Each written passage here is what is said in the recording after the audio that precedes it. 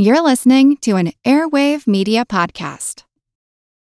This episode is brought to you by Shopify. Whether you're selling a little or a lot, Shopify helps you do your thing, however you cha-ching. From the launch your online shop stage, all the way to the we just hit 1 million orders stage. No matter what stage you're in, Shopify's there to help you grow. Sign up for a $1 per month trial period at shopify.com/special offer, all lowercase.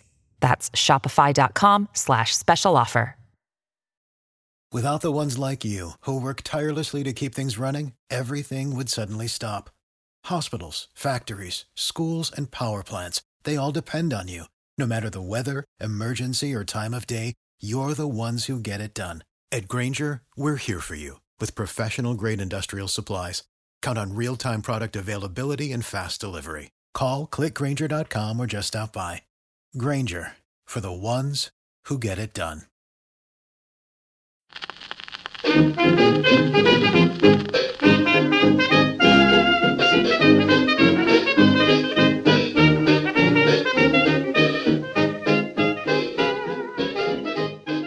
Hi everybody and welcome to Who Did What Now, the history podcast that's not your history class, Bittisodes, the little bits of history that don't quite fit in anywhere else. And I'm your host, Katie Charlwood, history harlot and reader of books. Now, a few weeks ago, I did touch on the mysterious death of Lord Darnley. So this is Henry Stuart, the King Consort of Scotland. And he is the second husband of 3 to Mary, Queen of Scots, Mary Stuart. Now you're thinking, wow, they have the same surname and she's the Queen, so she shouldn't take his surname. Well, you're correct in that, gentle listener, you are. So they were cousins. I know you're not surprised because this is royal people. Those are royal people in, the Middle Ages. So, they're gonna be related. And that's the thing about royalty, is they had this weird obsession with keeping the bloodlines pure. I mean, that's not the case in this case, but for a lot of it, it's like, we need to keep the bloodlines pure, which is how these family trees end up turning into a wreath. So this has continued for a long time, even up until at least the 20th century, but maybe more depending on stuff. But yeah. So Henry Stuart, right, he's a couple years younger than Mary, and because both on his mother's side and his father's side, he had connection to, like, the crown, right? So he was in the line of succession. He was pretty far down it, but he was in it. And he was raised, knowing this and believing, I know this is probably hard for you to believe, but he grew up believing that the world owed him a living. This rich nobleman was convinced and trained and conditioned to believe that he was the sun and the earth revolved around him, and that he was deserving of the crown and the throne. And so he was raised in that manner. And so when he was like 13, he gets sent over to Mary, who's in France, right? She's marrying the Dauphin. And he goes over because his parents are currently residing in England, so they're English subjects, and they don't have their lands in Scotland. And they want their lands in Scotland, so they send their teenage son over there to kind of try and, cajole Mary into either letting them have their land, or at the very least, putting him in Mary's sights. Because it's no secret that Francis, the Dauphin, he is not a well boy. He's sickly, he's frail, he's shorter than Mary. Like, Mary is 5'11", she's very tall, even for then. I think she's the same height as Taylor Swift. You know what I mean? She's a tall lady. And he's a good bit smaller than her. But, they were friends, they were close, They weren't exactly the zestiest of relationships, but they were. And when Frances becomes king, she becomes the Queen of France. So she's the Queen of both France and Scotland. And she was always kind of brought up herself to believe that she was, going to be a queen consort. So even though she, was the ruler of Scotland since she was like a few days old, she always expected to do so with a husband by her side. And she expected to rule, co-rule with Francis. That was how she was brought up. That's what she was expecting. Anyway, not long after they're married and he becomes the king, he falls ill and dies. And Mary goes into the 40 days of mourning, right? Which is just the done thing. She has to officially basically lock herself away and mourn. And as she comes out at those 40 days, who shows up but Lord Darnley? So he shows up to show his condolences to Mary and offer her, his consideration. See, she's single now, effectively. I mean, she's a widow, but she's single. And that means that he has an in. And so he is showing himself off because he wants to catch her attention. So he does that, right? And he's 6 foot, he's handsome, he's charming, and he's just kind of around. But he can't do anything yet anyway because they have to make sure that she isn't currently pregnant with the future King of France, right? So, turns out she's not, and after a while she gets sent back to Scotland. And when she's there, she tries to find her own husband. She tries to marry, I think, the Prince of Spain. But the King of Spain basically vetoes it. He's like, nope, not happening. Because she's Catholic and she wants to make another Catholic alliance. So it gets to the point where Queen Elizabeth, she generally approves of Lord Darnley sort of making his step in, right? Because he's an English subject, so she feels like she has power over him, right? And he's noble, but he's not very noble. He's not a king. He doesn't have massive power. And so this is quite comforting to Elizabeth because she is consistently paranoid that someone's going to take her throne. And she knows that because she's Protestant and because Mary's Catholic, there are people who want her on the throne. They're going to want her to take her place. And she knows this. And so initially she's quite supportive of their, communication. So her and Henry, they're courting and whatnot, and they are causing just a scene because they're partying and dancing and doing sort of fun stuff at court. And he is very charming and he's wooing her. And how do I put this? She refers to him as being one of the lustiest men. He's so lusty, right? Which I'm not surprised at because her first husband was a frail, sick young'un. He was inexperienced and, unwell, and it was consistent, right? But this is a strong, virile, exciting, charming man. He can hunt with her and horse ride and dance, and they can chat, and they're having the best time. And he's definitely, he's definitely a horny fella because he's 19 as well. He's a teenager.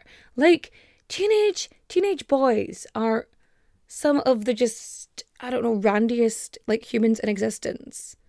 I mean, they're just so full of hormones.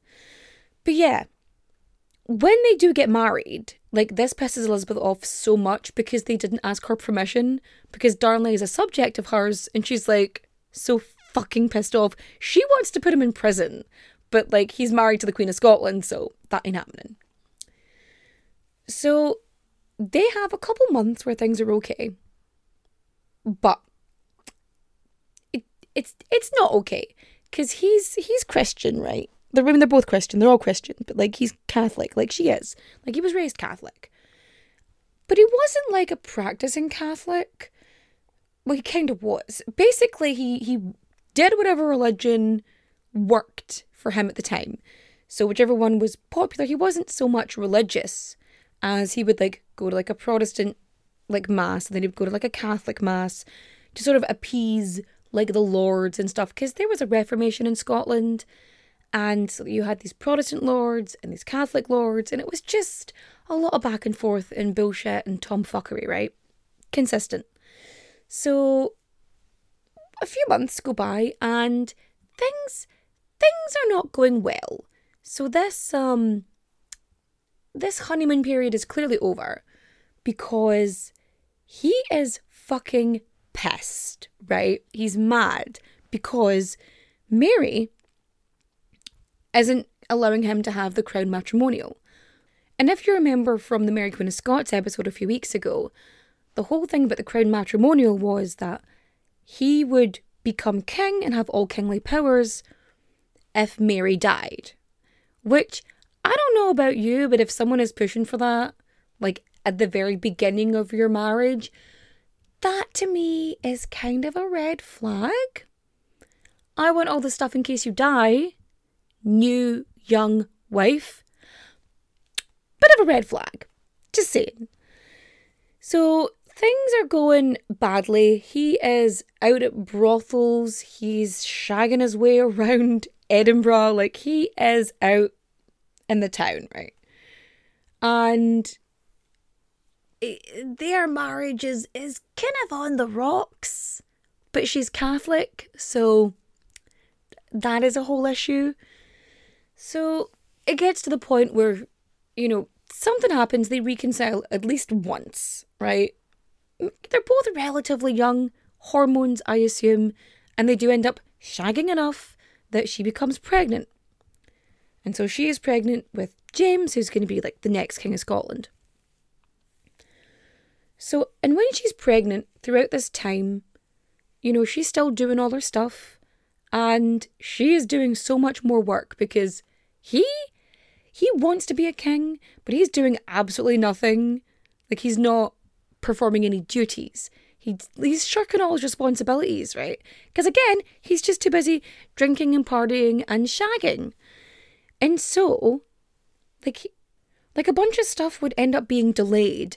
So if they needed the king's signature on something, like they would have to wait for him to be ready, and he just wouldn't show up to shit. So it got to the point where Mary actually gets a stamp made of his signature because he was just consistently inconsistent, so that she could just stamp him on and so that shit would get done. And so she's pregnant and she is still ruling the country, right? And he is an aggressively bitter and paranoid man. And he starts getting really jealous that she is spending all of her time with her private secretary, David Rizzio. And Rizzio he's Catholic too. He's Italian and he's Catholic. And he's her private secretary, so shocking. They do spend a lot of time together. And you know what? If you were actually doing your bit as king, you'd probably see him a lot too. So he starts spreading a rumour, right? And whatever, I don't know who thought this was a good idea. Clearly, adolescent men should not be making world-changing decisions. Like, he starts a rumour that Mary's baby is actually David Rizzio's. Like, he's convinced himself of it, basically. And he is pissed. He's mad he doesn't have her attention. He's mad he doesn't have any power. And he lashes out, as one expects him to, in a fucking batshit way. So he ends up conspiring with a bunch of Protestant lords who cajole him and convince him and say, well, you know what? We will help you get power. We will make you our king, right? If we get rid of, you know, the Catholic threat in the country. And so what they do is when Mary is having supper with David Rizzio, they enter her quarters, and her loving husband comes up to her, wraps his arms around her waist, and he is followed by several Protestant lords who grab David Rizzio and stab him. And shit is flying about this room. Mary almost gets hit by a chair. And Lord Darnley, Henry Stewart doesn't fucking flinch. It's like he doesn't care, right? So what happens is she's like 7 months pregnant at the time, or 8 months. She's very, very pregnant at this point.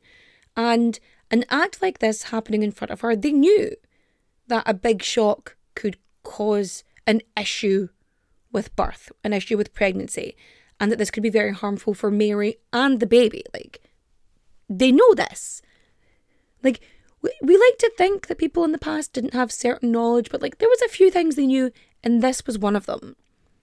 So they stab this man, David Rizzio, in front of the Queen, her best friend, her secretary, right?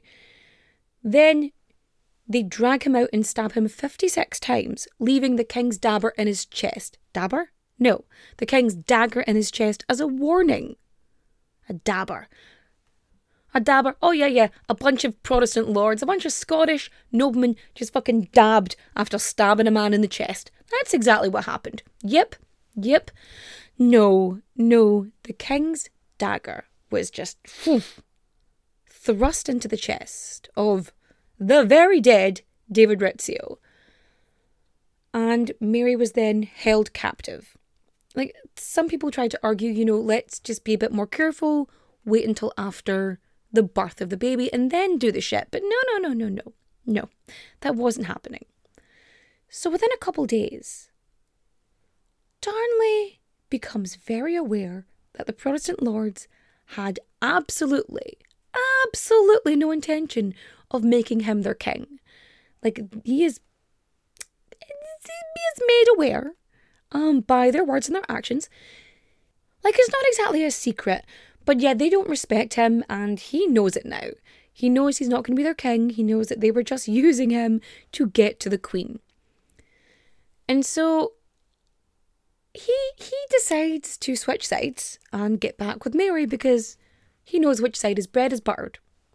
So he tries to do that, and he manages to convince a few people to get involved, and Mary pretends to go into labour. And so they do this, they escape, because they're like, we need the guards to leave the room so that she can have, a safe birth, somebody fetch the doctors and stuff. And then they just fucking leg it out of there. And they get on a horse, we're getting horses, and they gently canter away. Like, so they don't want to make like a loud noise and make it clear that they're escaping, but they escape. Long story short, they end up exiling some Protestant lords, and Mary takes her place back as the Queen, right? And then she goes into actual labour and gives birth to James. And it is after this point that Mary's lords and Mary try to work some stuff out. So for Mary, she needs Darnley to confirm his parentage. She needs him to confirm that he's the dad, because like, her child needs to be legitimate, because her honour, his honour, this line of succession, it can't be fucked with, right? So they need him to come and say it and prove it. So he comes in, he announces that this is his son and everything, and once he makes his big public declaration, she's like, okay, bye. You need to go away now. I can't be dealing with you, right? And so he does, he leaves. And so her and her advisors, they all meet to try and deal with the Darnley problem. Because he's not great. And because he is this privileged piece of shit who had temper tantrums whenever things didn't go his way. I mean, very extreme. He also, he accused Mary of having an affair. Like, he started rumours about her, knowing that this could destroy everything. And he did it anyway. And the advisors are trying to, like, sort out the Darnley problem. And he's just shitty. But they're Catholic. And so they needed to try and get either him to like, try and divorce her. Or he would have to just, like, disappear. But on the how or why, that wasn't quite discussed. But the thing is, our bodies come in different shapes and sizes, so doesn't it make sense that our weight loss plans should too? That's the beauty of Noom. They build a personal plan that factors in dietary restrictions, medical issues, and other personal needs so your plan works for you. Noom doesn't restrict or shame when you want to treat yourself. Their flexible program focuses on progress instead of perfection. You don't have to give up carbs or anything. And with their daily lessons, you can learn something new about your food choices every day. After just a few days of using the app, I learned how to recognize cues for overeating and how to choose the right foods to feel full. Stay focused on what's important to you with Noom's psychology and biology-based approach. Sign up for your trial today at Noom.com. That's Noom.com. And check out Noom's first ever cookbook, The Noom Kitchen, for 100 healthy and delicious recipes to promote better living. Available to buy now wherever books are sold. Darnley threatened, that to say that James wasn't his. Like, he threatened that. And, of course, that's a big fucking issue for Scottish nobility. They can't be having that. He's not involved in any of the state's affairs. Like, she's got the stamp with his signature because, that's beyond lazy. And so she has this meeting at Craigmillar Castle with her lords to try and figure out what to do, right? So, but she sent him away. And then it turns out that he's ill. And she's like, okay, he's ill. Turns out what he's ill from is syphilis. So there's every possibility that he could have given this to Mary. I mean, we don't think he did because of her health, but there's every possibility this could have happened. So here's the thing. He's staying at his dad's, and then he's moved to the Kirkfield, right? And he's staying in the old provost's house. And he's there because Mary went and got him from Glasgow. Like, she actually went and collected him from his dad's and brought him back. And so she's got him staying there, like bang smack in the middle of Edinburgh. And she was supposed to stay there at night because, her and Margaret Beaton, they would, play music and sing there at night. But then, that night, she was supposed to be staying there. But then she realised that she had a wedding to go to. She went to the wedding of a servant. Can you imagine? I would love to be the interviewer, the inspector trying to, interrogate Mary. I was like, oh yeah, I was at the wedding of a servant, which is totally something a queen would do, by the way. Yeah. Yeah. So she ends up going to the wedding of this servant and then heading back to Holyrood, I think. So she's out in the castle. She's staying there because it's closer to where the wedding is. But she had stopped in to check on her husband before she left. So she's there. And then in the middle of the night, a crack, a massive sound, shudders through Edinburgh. Everybody hears it. And there are these 11 men that are seen by 3 separate witnesses just sort of running through, talking about traitors and whatnot. And as it turns out, so Mary wakes up and she freaks out because she is convinced the castle's under attack, which of course, there's a loud explosion. You're convinced it's, cannons and whatnot. So she's awoken and she's told that Kirkfield, the provost house at Kirkfield, is gone. It's disappeared. Now, the exact location of where this is, we're not sure. There's debate ever since people were digging up Cowgate and figuring out things. Archaeologists are sort of disputing the exact location, but we know it's in the heart of Edinburgh. We know that much. And so the house, smithereens. It's blown to pieces. It's fucking rubble. But what's weird is that Lord Darnley, the king consort of Scotland, wasn't inside. He wasn't in the building when it exploded. His body was found a little while away, between the house and an orchard. His body is found on the ground. He's in a nightshirt, and so is his valet. So he and his valet are both in their nightshirts on the ground, apparently strangled. So what had happened? Now, people are really suspicious of Mary because when she found out that her husband was ill, she arranged for a litter to bring him back. So she'd got him, got the litter, brought him back from Glasgow to Edinburgh. And she was taking care of him, which, considering their tempestuous relationship, is a wee bit out of character. And what else is that? He's in this house, he's in the upper floor of the Provost's house in Kirklefields. And while he's been there resting and, trying to regain strength or whatever, maybe she's trying to keep an eye on him for whatever reason, but he's there bedridden. And while he's there, people had been filling the cellars of the house with gunpowder. Like, what is it? What is it with people and gunpowder in cellars? And at 2 o'clock in the morning on the 10th of February, 1567, kaboom, entire house, smithereens. Now, nothing left. Everyone agrees there was nothing left. Like, there was enough gunpowder in here to destroy an entire building. And so, Henry Stuart, Lord Darnley,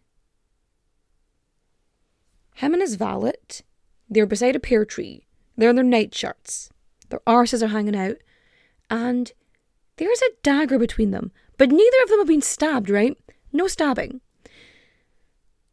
So, they believe that they heard something happen. They woke up in the middle of the night and they're suspicious.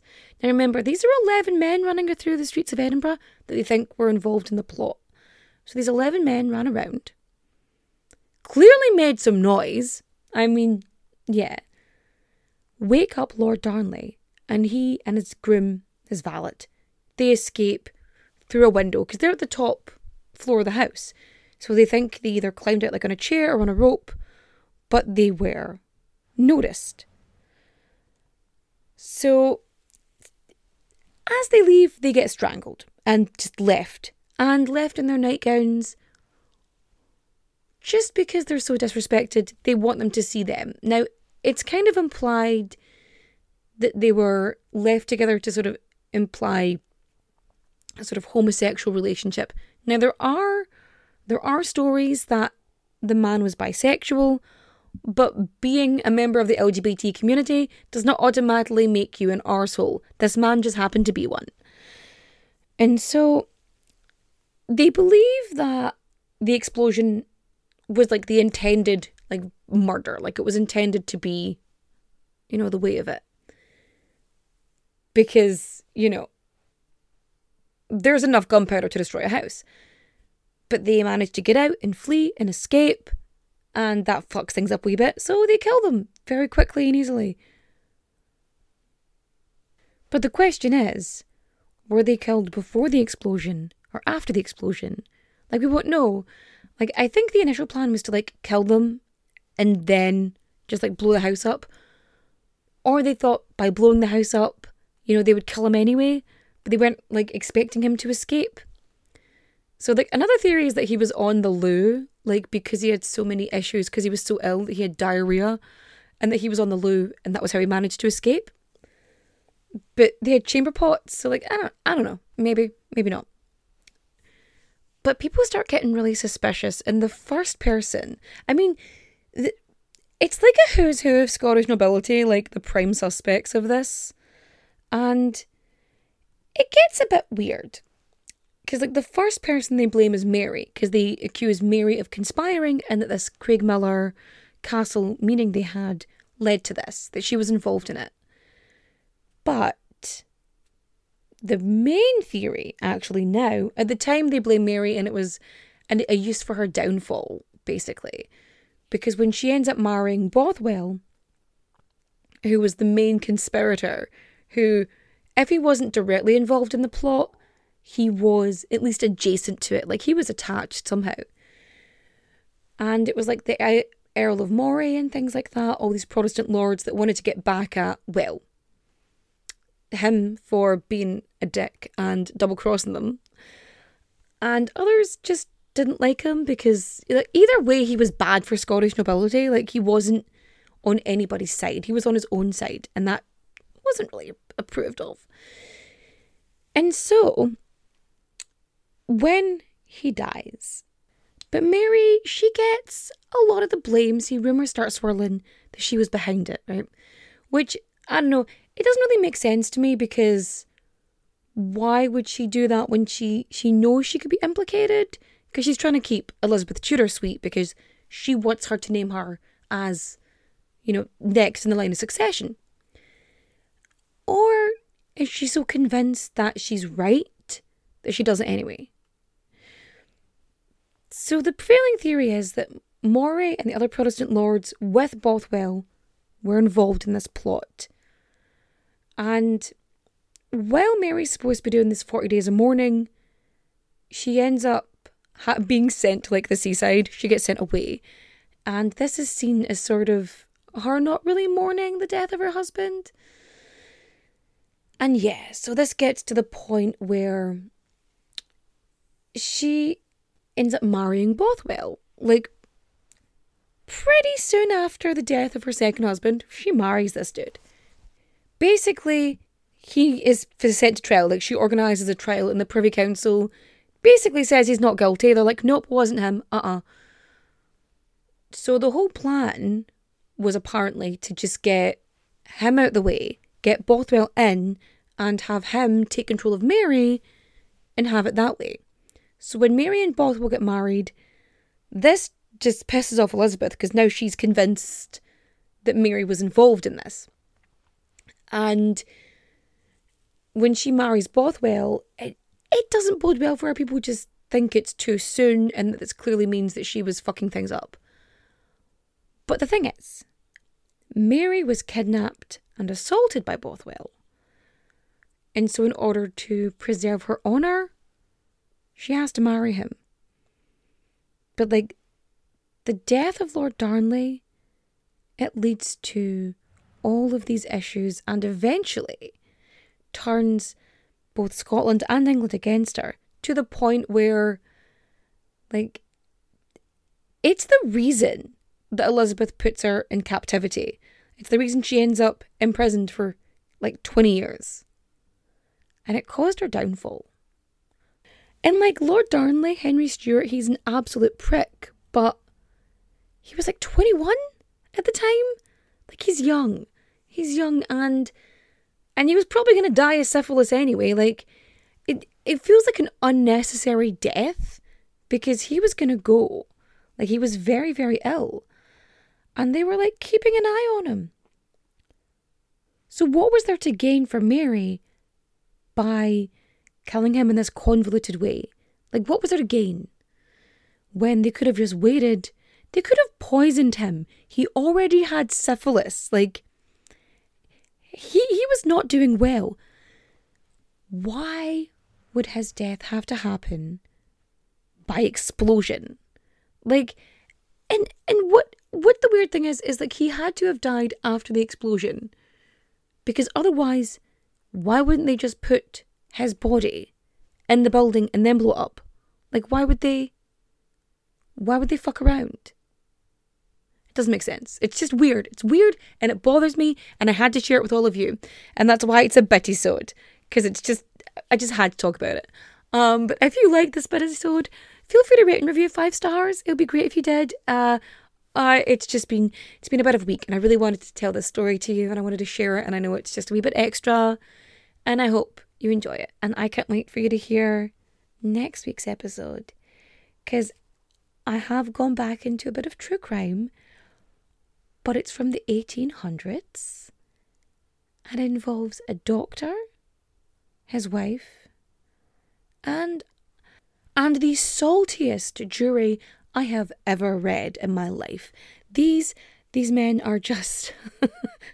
I'm going to reenact some of it for you in the actual episode, because it's too good. It's my favourite thing.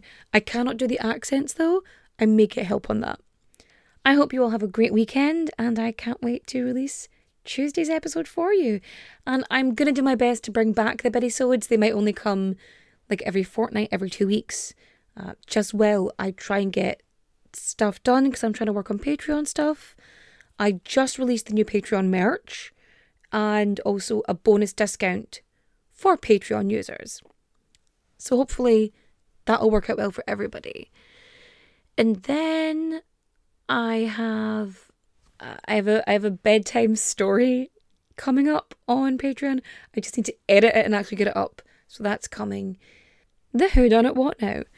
I'm also trying to work on doing live shows and getting some tours sorted, but I genuinely don't know where to start. So if anybody has any thoughts or recommendations, feel free to message me. The email's down below. But anyway, I will chat to you next time. Adios, au revoir, auf Wiedersehen, my friends. Bye-bye.